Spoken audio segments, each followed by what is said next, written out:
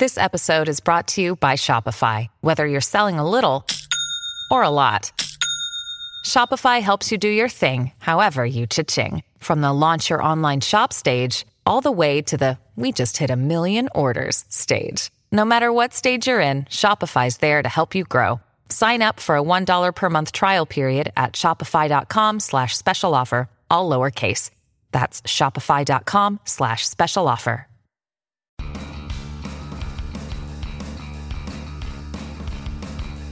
You're listening to MLB.com Extras, brought to you by MLB.tv. It's baseball everywhere.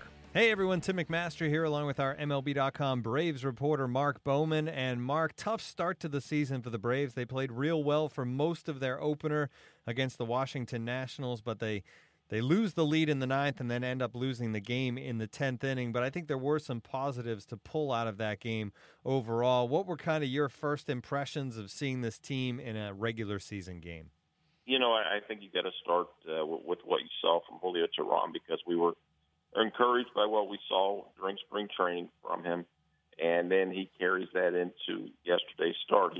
For the most part, he handled their left-handed hitters. Unfortunately, for him, the two hits he surrendered to left-handed hitters were home runs, Bryce Harper and Daniel Murphy. He totaled 30 pitches in the first inning. His pitch count's up there near 60 through 3, and you think, how long is he going to be able to last? He gets through 6 innings, and the Braves offense did its part with its 2 solo homers against Max Scherzer, and you're sitting there saying, this team's in position to win. You go bullpen against bullpen, and they just there at the end, they far too many defensive mistakes. It kind of started with first of all, the 4-pitch walk to Jason Worth, Jason Grilli. He can't. It's easy to say he experienced some misfortune that inning, but at the same time, you make your own bed when you do that. Next, you've got a defensive shift where the whole right side of the infield is wide open. Wilson Ramos sends a single through there. That was something where I heard some of the players talking after the game. You're going to hear that in the clubhouse. When the shift works, hey, look, we had our guys in the right place. When it doesn't work, why are we doing this? And then you've got the Espinoza bunt on a 2-strike bunt, which basically backspins. It falls dead in no man's land. And then, obviously, they still had a chance to win, even though the Nationals loaded the bases there in the 9th inning. You get the fly ball off of Taylor's bat, and Ender Inciarte makes a pretty good throw. It short hops A.J. Brzezinski in front of the plate, and he's not able to hold on to it to make the tag, which would have been quite a thrilling way to end an opening day. And then, obviously, in the 9th inning, in the 10th inning, Gordon Beckham committed a throwing error that allowed the Nationals to score the winning run. So, it was somewhat of you talked to Freddie Freeman after the game, and he kept saying this. We played so great all day today. It's just it was I don't want to call it a downer, but it's kind of frustrating because there are 161 games left, but that was one, and that one game is not any more important than any other. But you hate to give any away, and I think the Braves walked away from that saying, "Hey, look, we had a chance to win that, a real good chance to win it, and we handed the Nationals a victory." Yeah, and it's that vibe to kick off the season as well, I think. If you win that opener, it puts everybody in a good place to open things up. All right, well, this team and Freddie had some tough decisions to make at the end of spring training as far as the roster goes. And in the end of the day, they end up releasing Michael Bourn and Emilio Bonifacio after they had let Swisher go the week before. That made room for Drew Stubbs and, of course, Francoeur staying on the roster. But it seemed like the release of Michael Bourn really struck Freddie Gonzalez as one of the tougher things he's had to do. Yeah, no doubt, and that's exactly what he said. He said it may have been the hardest thing he's ever done. There's no doubt that Freddie Gonzalez loved Michael Bourn. He had him there in 2011 and 12. He credits Michael Bourn with fostering Jason Hayward's growth. He's just a class individual, one of those guys you love to have in your clubhouse. At the end of the day, he just didn't fit on this roster. And I was thinking, you're looking at that going into spring training, and you're saying, when's he going to get a chance to play, especially if they get to a point where they want to give Hector Oliveira, if he's an everyday player in left field, you've already got a left-handed hitting center fielder in Ender Inciarte. So if you're sitting him, it doesn't make any sense to play Michael Bourne. There weren't going to be many pinch hit opportunities for Bourne. And he's reached a point in his career. It's obviously a lot of his value came in via his legs, and once you reach those early 30s, sometimes that value continues to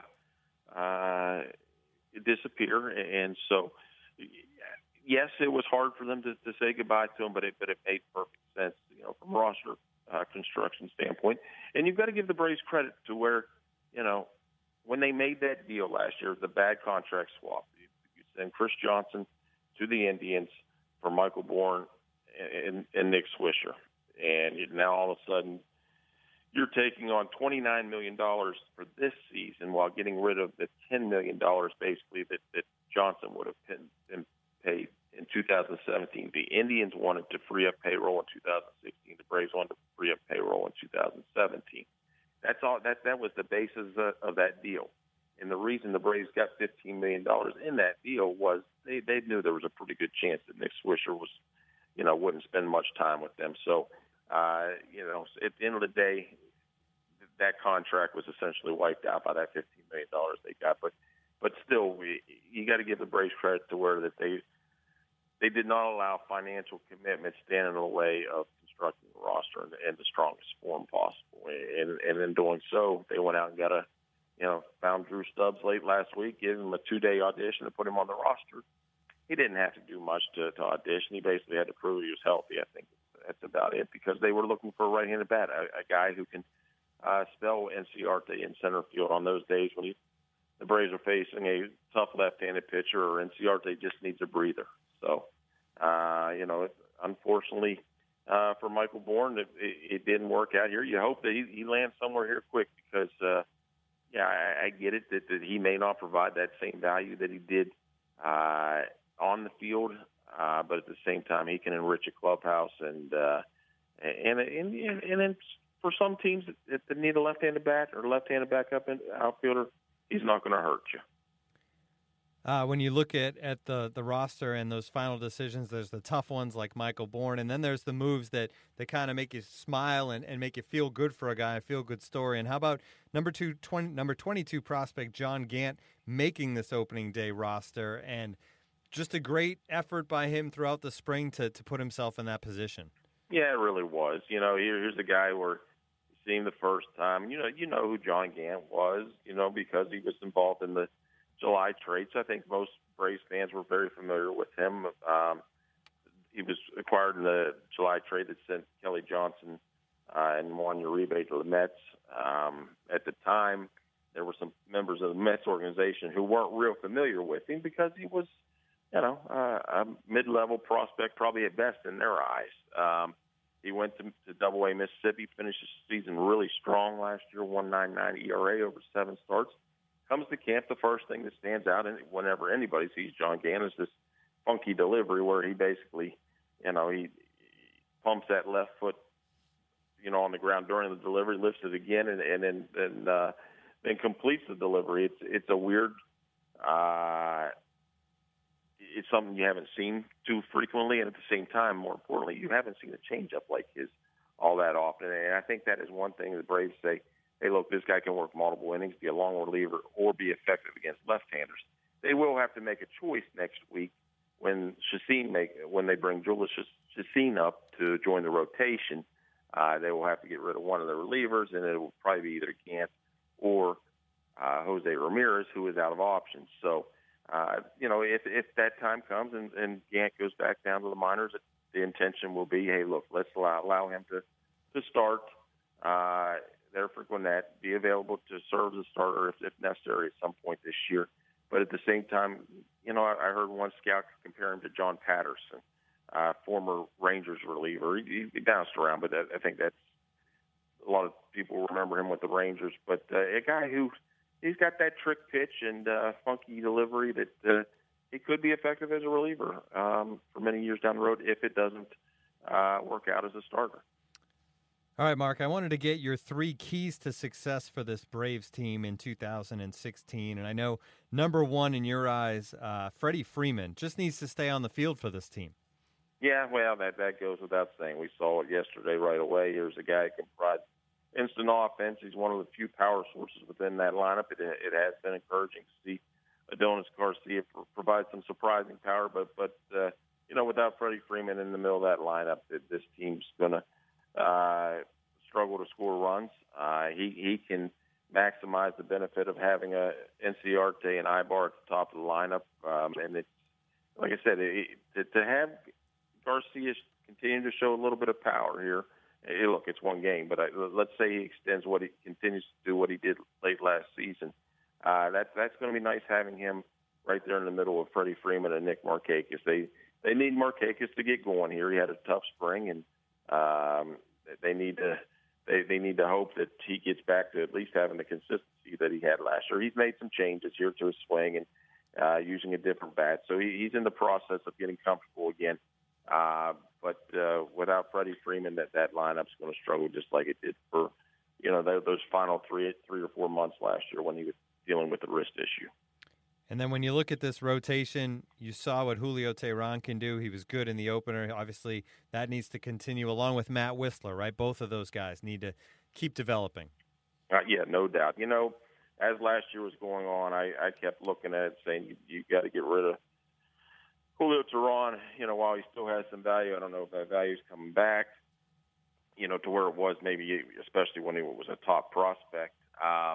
But you know what? I've seen enough from Teheran this year, spring training, and then yesterday to battle like he did to stay in that game and limit the Nationals to the 2 solo homers over 6 innings. I've seen enough to say, hey, look, this guy could be a solid number 3 in many rotations. For now, he's got to serve as Atlanta's ace, and he'll serve as a anchor in that rotation. And what we've seen from Matt Whistler is the hope if he continues. He's only 19 starts into his career.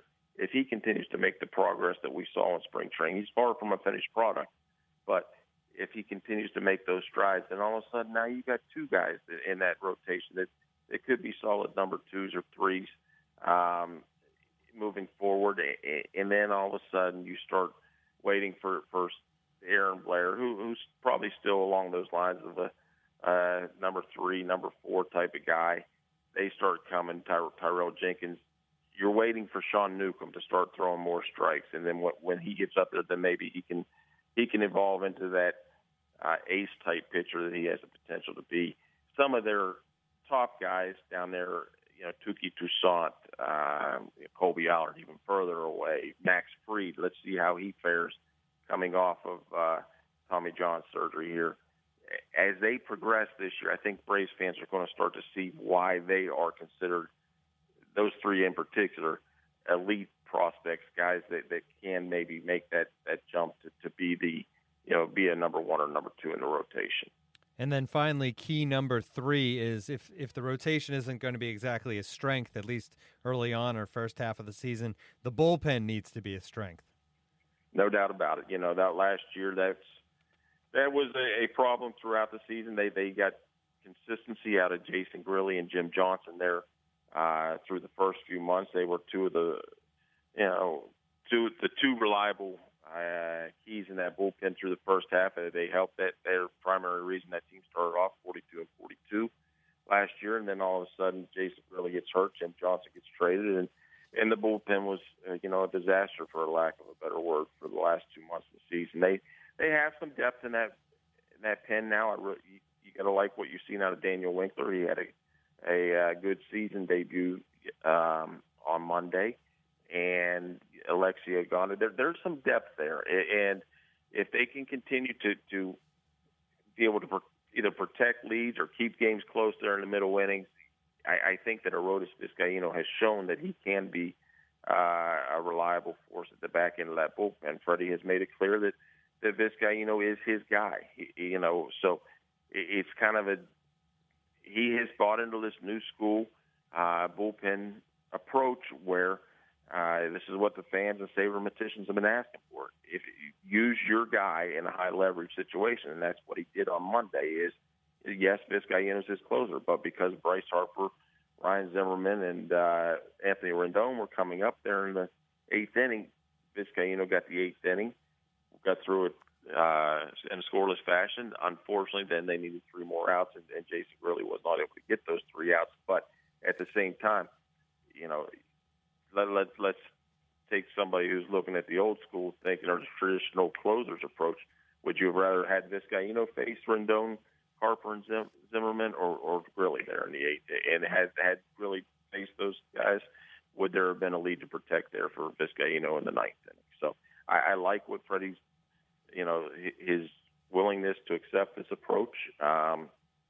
And it's going to, we'll see how it works moving forward. But he certainly did the right thing on Monday. Unfortunately, the results were not, what he had wished for.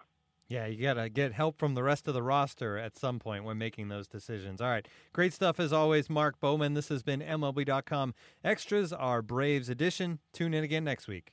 MLB.TV Premium, the #1 live streaming sports service, is celebrating 13 years. Watch every out-of-market regular season game live or on demand in true HD. Real-time highlights, live look-ins, pitch tracking widget, and more. MLB.TV Premium includes a free At-Bat 15 subscription. Watch live baseball on over 400 mobile and connected devices. Watch at home, in the office, or on the go every night on every device. Blackout and other restrictions apply. Visit MLB.TV for details.